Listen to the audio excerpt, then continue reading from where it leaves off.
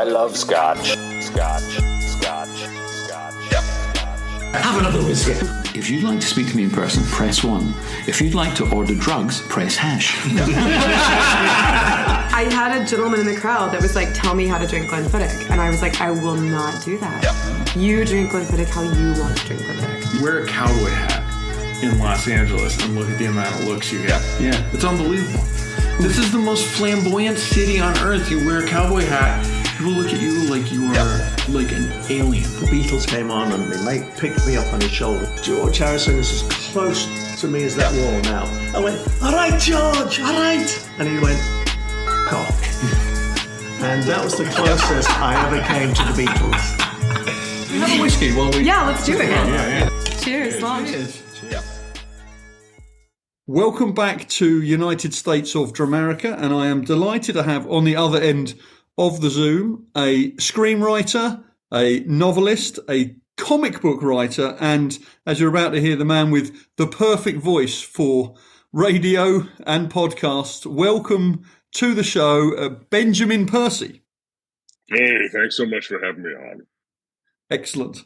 So let's get straight into the whiskey part of this, because I don't know about you, but it's the evening. I'm tired. I need a whiskey, so I can't drink mine until you've told me what's in your glass. So what do you have in your Midwest whiskey glass?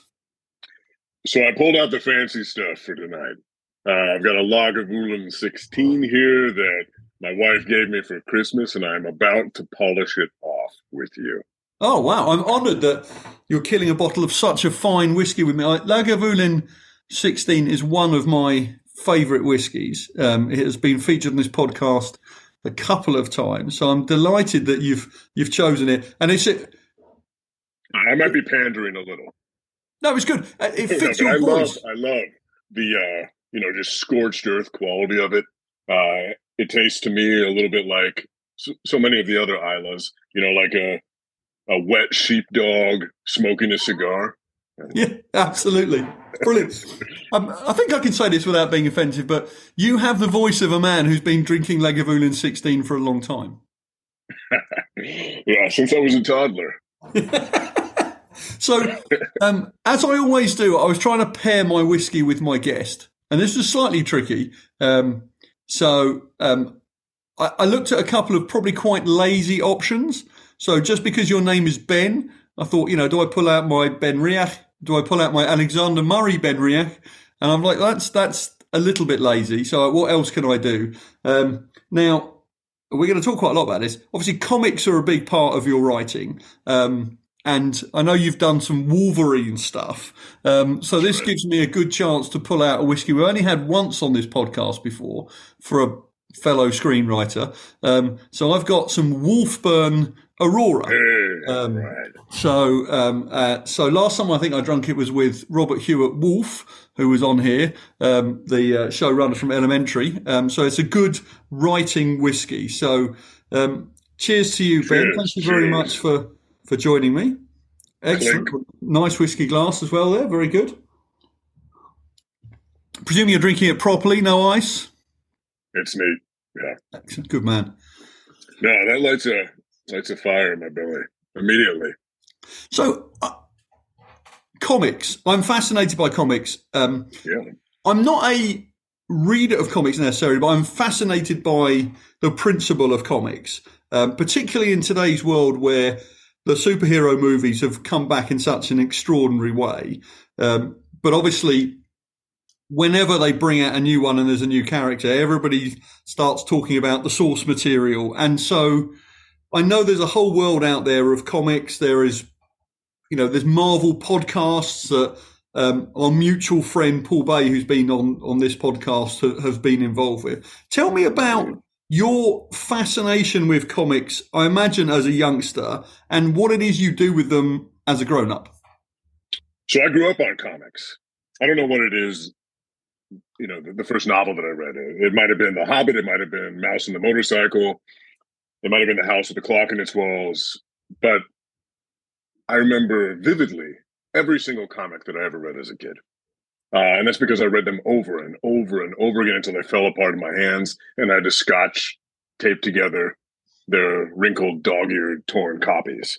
And I lived all over when I was a kid, but you know, right away I lived up to the age of 7 in a rural area just outside of Eugene, Oregon, called Crow. And it was such a small town that it did have a grocery store. It had a mercantile, and it had these wide board floors that were creaky, and you know, lacquered fish and mounted deer on the walls, and you could smell the butcher counter as soon as you walked in.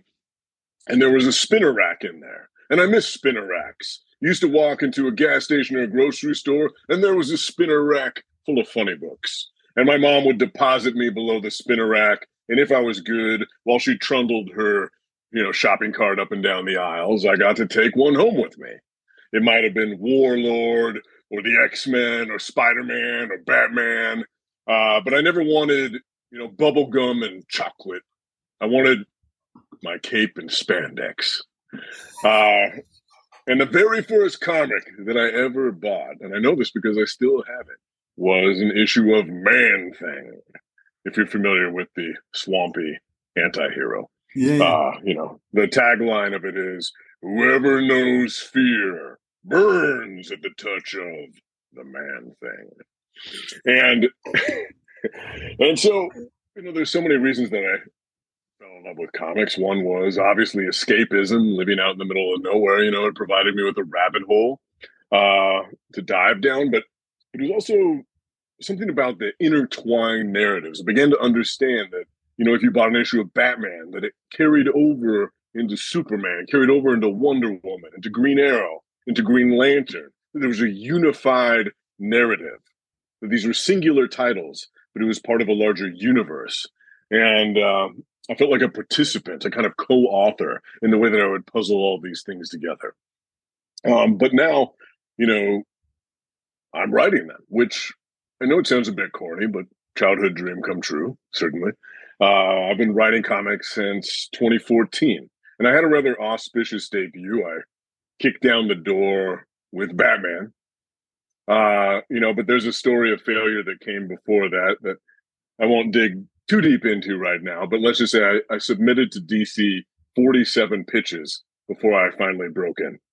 Wow. So I had this auspicious debut with Batman. I had a 2-issue arc that I wrote. And that 2-issue arc, by the way, as a sidebar, was also initially a failed screenplay that I refabricated, pulled the hero out, put Bruce Wayne in. But anyways, I broke in with Batman. I knew a lot of eyeballs would be on those issues. So I put everything I had into them. And thankfully, I did a good enough job that soon thereafter, they called me up and said, "Hey, are you interested in Green Arrow?" And after that, they said, "Hey, are you interested in Teen Titans?"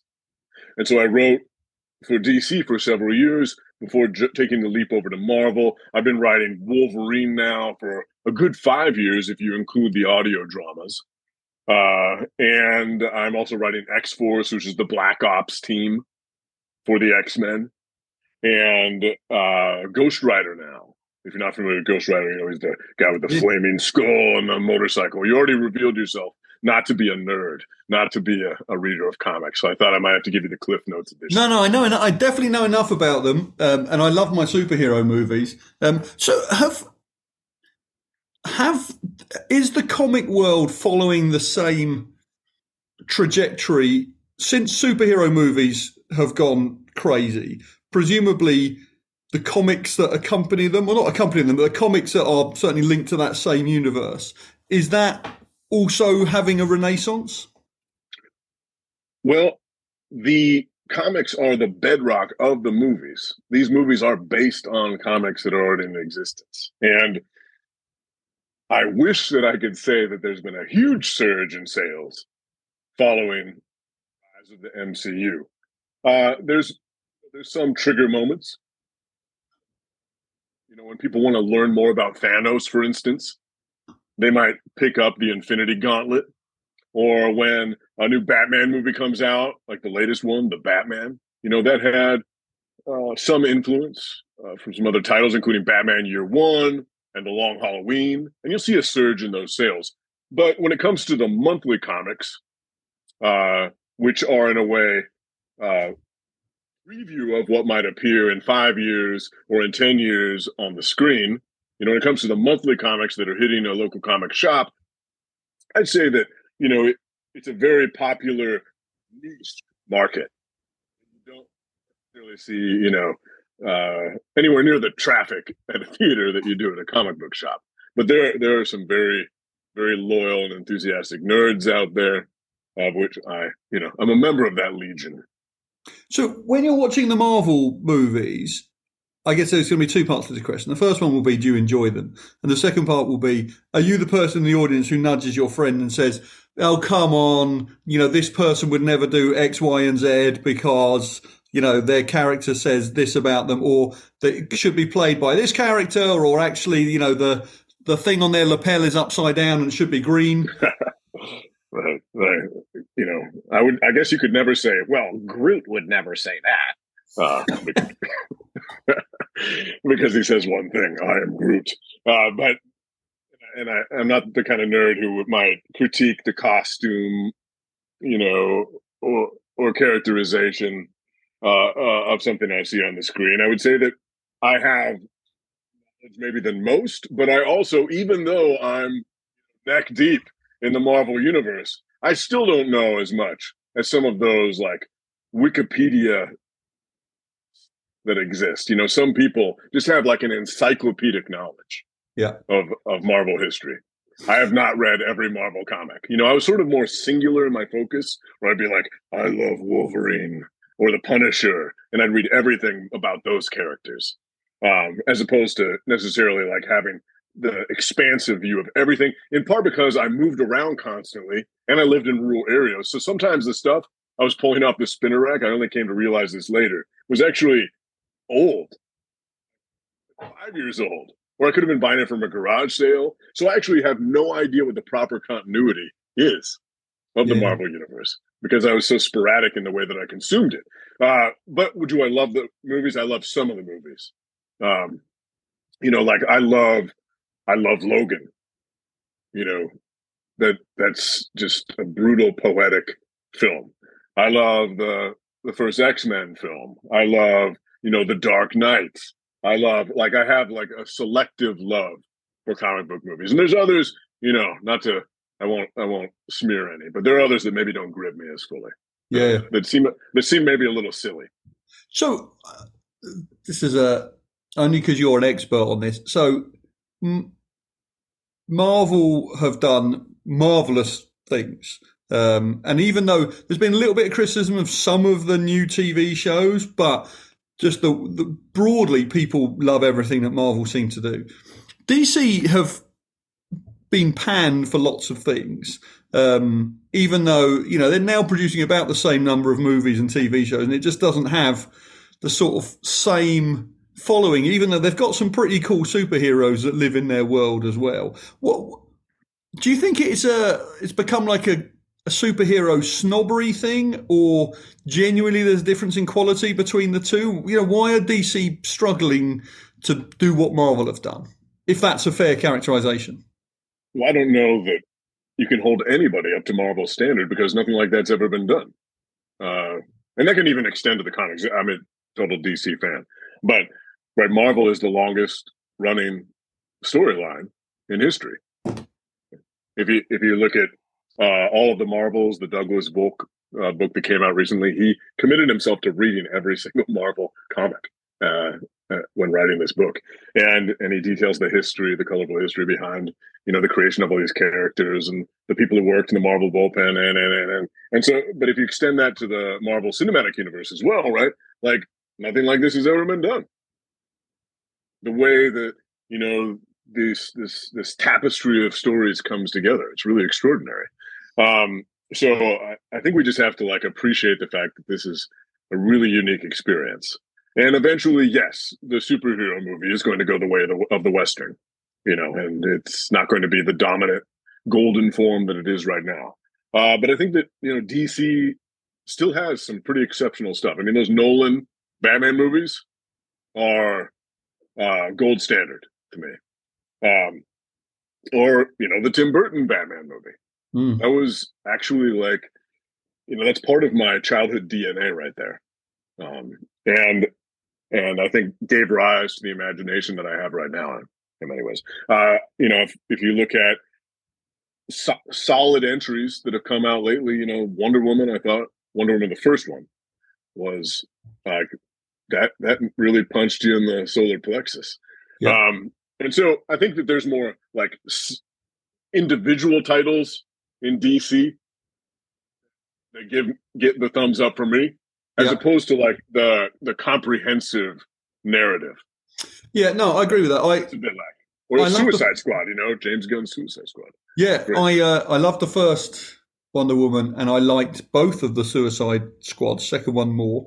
I must admit, I watched Black Adam the other night and fell asleep, but I had a couple of glasses of whiskey, and I'd like to try and watch it sober and see what it's like. Because the last 20 minutes when I woke up were pretty good, but I missed about an hour and a half. What I think we're all dealing with is kind of like we're still trying to get over Endgame, because Endgame was, you know, that was so exceptional in the way that all of these dominoes were crashing together to give rise to that moment. You know, the momentum was transferring forward to that, you know, calamity that was Infinity War and Endgame. And so, you know, we're all waiting for that momentum to rise up again. And it hasn't, you know, on the DC side or the Marvel side, it's not quite there yet. No, I think that's right. So how many comics do you own? Do I own? I'm not really a collector. Oh. I mean, I used to be as a kid because, you know, I'd be schlepping this library with me everywhere we moved. I was in 8 different schools as a kid, and lots of different houses. So like my books were sort of, whether comic books or novels, you know, that was the company that I kept. Those are the friends that endured. But, you know, as a grumpy old man, if I'm buying comics, I tend to purchase trade volumes because I don't want to go in month after month to grab stuff. I like to sort of enjoy 5 or 10 issues all at once as collected in a trade or hardback. And I have quite a few of those. I have, you know, hundreds of you know, you could call them graphic novels, or you could call them trade editions of comics. Yeah. So tell me about your other writing, because obviously, I mean, the comics is a part of it, but you have many strings to your writing bow.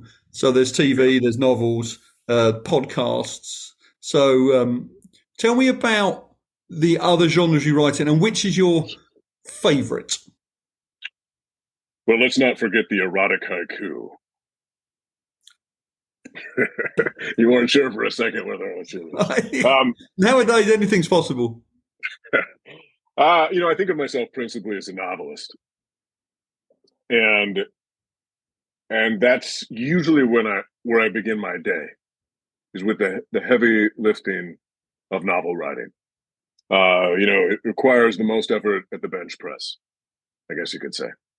But one of the things that I realized during the pandemic, especially, it was already starting to set in before that, but one of the things that I really started to enjoy about comics and enjoy about screenwriting was that, you know, it's a little bit lonely writing novels, and I need that loneliness in my life.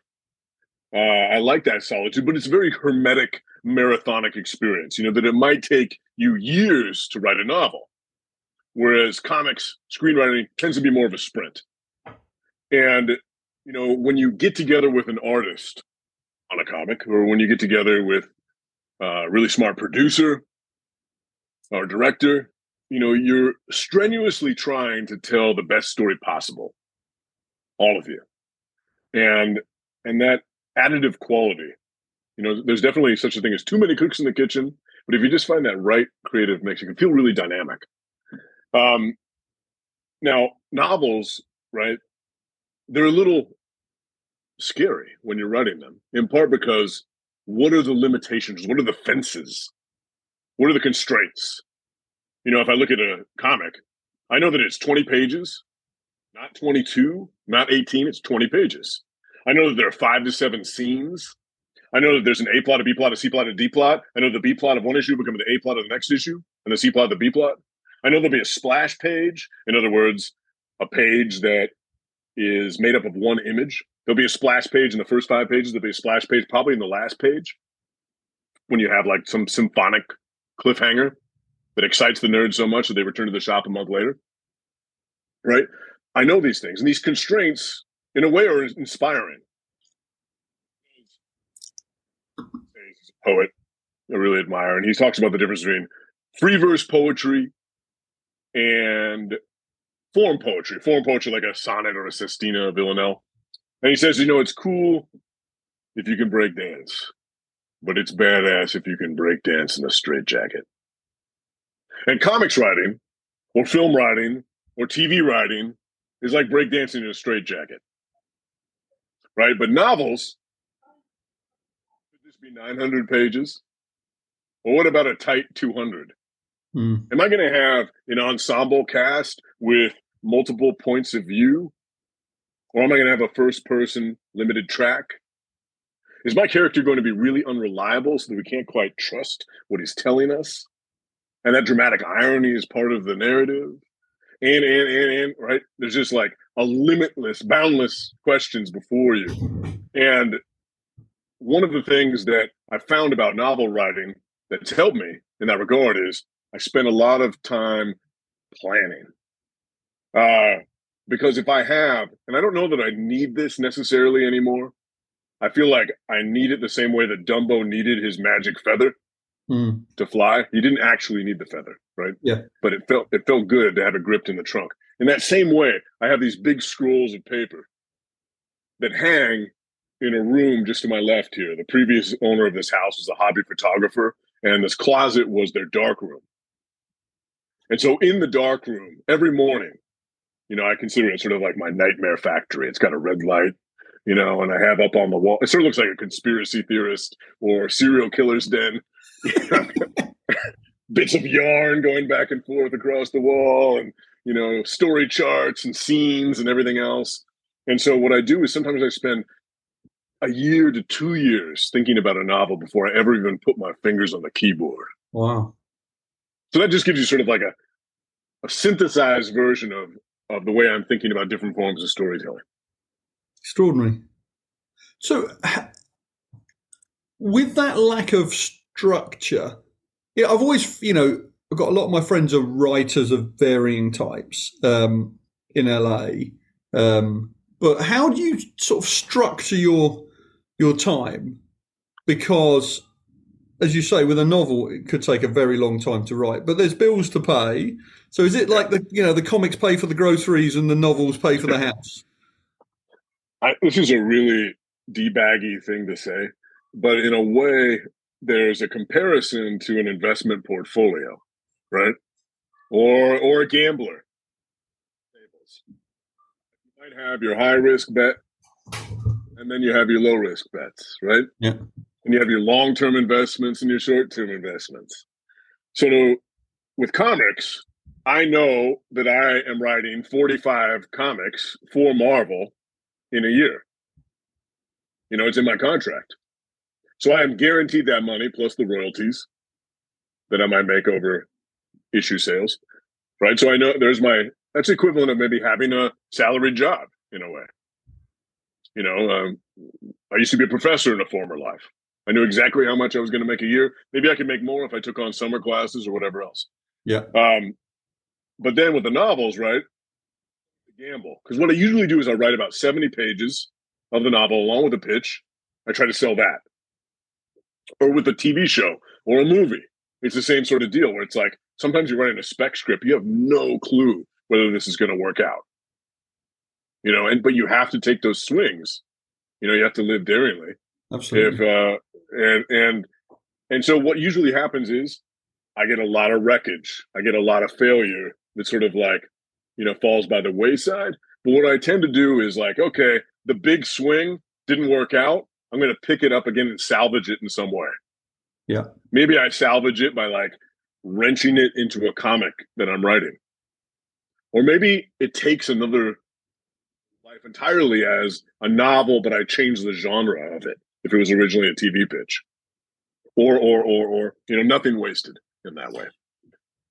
So obviously you're on the podcast because you're interesting enough to be on the podcast.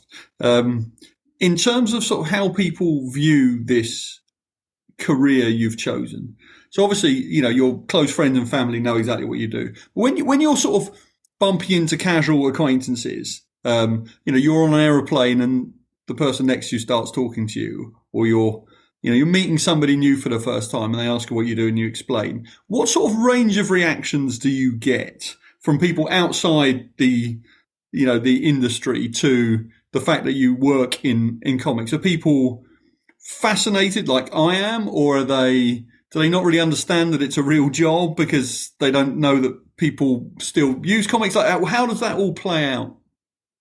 It plays out in different ways. I mean, my in-laws used to refer to me as a teacher. When I was teaching at colleges and publishing books on the side. About 10 years ago, the writing took over, and I went full time at the keyboard. And I think they might still call me a teacher. Okay, that says a lot. But yeah, I mean, there's some who view it as maybe more of a curiosity, a hobby, what else do you do sort of thing. But once they learn that you're writing for someplace like Marvel or Esquire, that's they can recognize the brand more and understand what you're doing, as opposed to, I write novels. Presumably that seems like a more antiquated title. Indeed. Presumably once you drop the M word, as it were, and you say Marvel, presumably people are like, oh, yes, I've watched Endgame, so I know what you do for a living now. Yeah, exactly. Sometimes I'll be on an airplane, which I love air travel in part because, there's no internet. I mean, there is now, but I pretend that there isn't. And so I always am, working my ass off, with this laptop perched awkwardly before me. And so, oftentimes I'll get the person next to me will eventually lean over and be like, dude, do you write Wolverine? Because they're looking at what I'm doing. And I might be, actually writing a script, or I might be, proofreading or approving concept art or whatever. But yeah, I'm probably, breaking some NBA rules by even cracking that stuff open on a play. That's amazing. So, although I pride myself on this being the whiskey podcast that's not about whiskey, I feel like because I've got you on here and you both love comics and you love whiskey. I don't know how this is going to work, but let's try this. So, Which superhero is most likely to drink whiskey? Will be my question. Well, I mean, there's not even hesitation. Like Wolverine, is a walking whiskey barrel. But the thing about Wolverine is he likes rotgut whiskey. He wants the bottom rail. So he's drinking Bullet. Oh no. Keep going down. Oh, I see. Can you go lower? Yes, I suppose you can. Oh, sure. I mean, I don't know. Let's keep going down the rail here. What do you got? I mean, Jack Daniels, Jim Beam is just like Coca-Cola, right? But I'm talking about even, homemade bourbon. It might as well be moonshine. Yeah. Okay. I mean, old granddad. I like all. There's not really a whiskey I don't like. It's kind of like pizza in that way. Yeah. But old granddad's a little crustier, right? It's a little bit rough around the edges. Yeah. Something like that is what you'll find in Wolverine. He would never drink scotch unless he had to. No. So who else drinks? Who else would drink? I suppose Tony Stark would drink expensive single malt, presumably. He's sober right now. Oh yes. If you're a comics reader. Oh, okay. But yeah, he would absolutely be, doing the. I think that he probably would be doing it more out of less out of a refined taste and more out of a label. Okay. So what a Walker Blue or something like that. Okay. Yeah. Very good. Who else? Let's see. I mean, I could see Magneto. Oh yeah. Drinking something old, old world Scotland. Yeah. Magneto coming from Europe originally. Yes. Is he from Germany? Is that right? Yeah, he was. There's a lot of different origin stories, but but he was, headed into the camps in the movie famously. Yes, when, yes. His powers, take out right. the Nazis all around him, twist up the fences. What about any other female superheroes, of which there are an increasing number? At least, well, Jean Grey and Wolverine are a thing, and if your lips are locked with a beastly figure like Wolverine, you're getting at least a second-hand high. So she's got to be a fan. Yeah, I'm sure that's right. I'm trying to think how much further we can take the superheroes and whiskey thing. I'm not sure who else would. Aquaman probably drinks like Captain Morgan or something. I'm sure that's right. Aquaman's always easy to make fun of. Yeah. It's gotten a little harder since Jason Momoa took the role, but prior to that, Aquaman was always kind of a punchline. Yeah. She-Hulk drunk quite a lot, but I don't remember her drinking whiskey, at least in the TV. I think she does drink whiskey, but there's a lot of wine in that show. There's a lot of wine in that show. Yeah. So, where should we go with this thing? So, just in terms of where you are with all of this stuff, is what is the dream assignment for you? Is it moving from the sort of Marvel comics and podcast side to writing one of the screenplays for one of the new TV series? Is it a feature film either in Marvel or in the DC world? Like, what if you could have a dream job which is potentially attainable given the work your body of work so far? What does that look like for you? So I mentioned before growing up on comics, but I also grew up on genre more generally. I grew up on spy thrillers. I grew up on horror novels. I grew up on fantasy and D&D. I grew up on science fiction. And when I first stepped into a creative writing classroom, I was drawing upon that well of water. Almost every night as a kid growing up. It sounds romantic to say, but when we weren't watching, Star Trek The Next Generation or Kung Fu The Legend Continues, we were reading.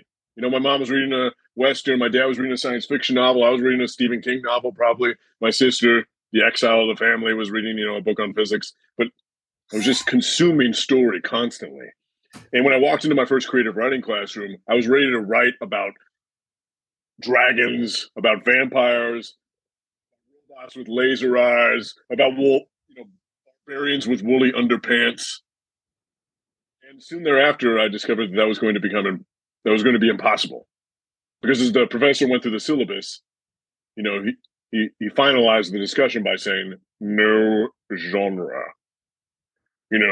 Genre was a dirty word. Plot was a dirty word. And so for the next 4 or 5 years, all I did was read and write literary fiction.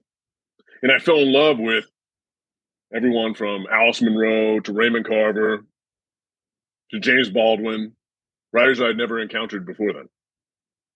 But I never fell out of love with genre. And I guess I came to that point where I was most interested in those who were sort of neither fish nor fowl.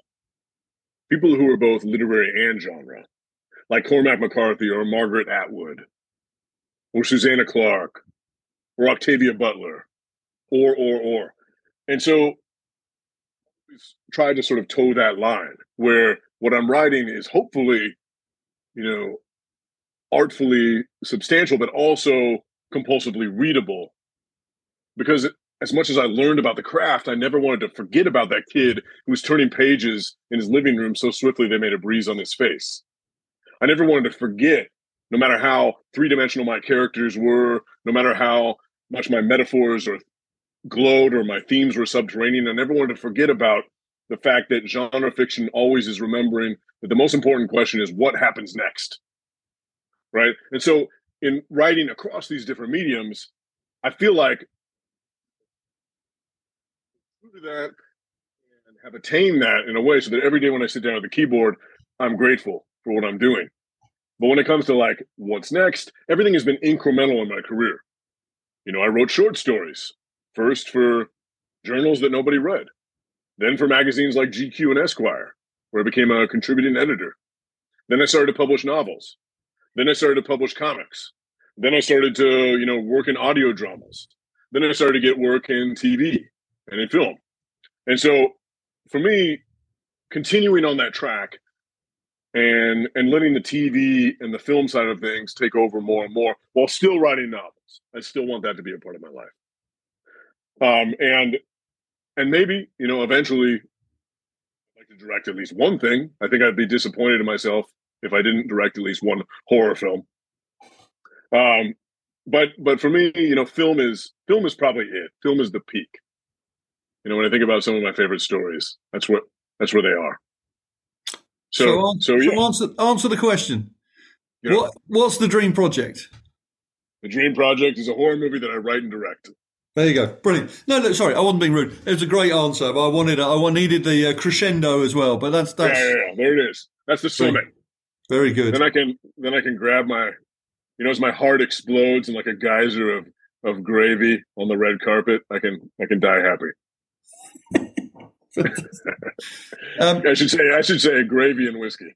Gravy and whiskey, indeed. So, unfortunately, we are at the wrong end of the podcast. So, we've only got one question left, and that question on this podcast is: if you could drink any whiskey with anyone, who would it be? What would it be? And where would it be? Oh shoot! Yeah. And the anyone is dead or alive. So, it gives you a lot of latitude. When it comes to the company I like to keep, Stephen King is my immediate answer, but Stephen King is sober. And so he would be a very poor choice for this. Indeed.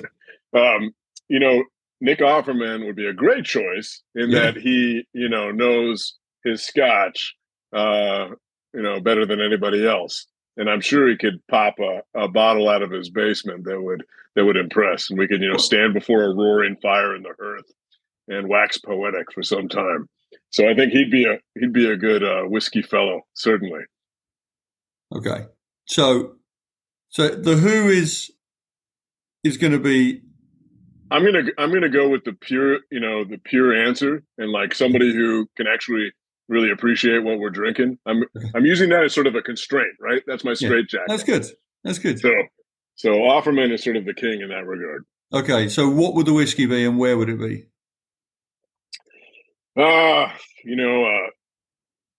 Anything out of Campbelltown, anything out of Isla, anything that had some heat to it.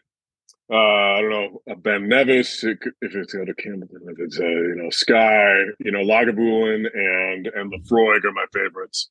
So I'm probably going to go in that direction. Okay. And did you say where? Yeah. Okay, to be in like some stone-walled, thatch-roofed, 14th century structure on the edge of a stormy sea, with the fire roaring and the waves pounding outside, and the wind howling in the eaves. Yeah, that's it. I'm there already, imaginatively. Fantastic. Very good. This has been excellent. You clearly are a storyteller in every answer. Benjamin Percy, thank you very much for being part of my podcast. I found this fascinating. And good luck with your future endeavours, which hopefully will include writing and directing and having me as an extra in a horror film. Yes. Are you ready to die in a messy way? Whatever it takes. You're hired. Okay. Brilliant. Thank you very much indeed. All right. Thank you.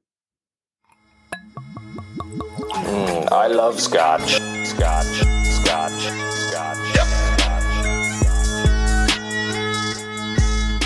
And don't forget to not just follow us on Twitter and Instagram at US of Dramerica, but also ask us questions and comment and say nice things. And please don't forget to subscribe to the podcast. And if the mood takes you, you can leave us a review, as feedback is always welcome. And drink whiskey. Slán sé bhá.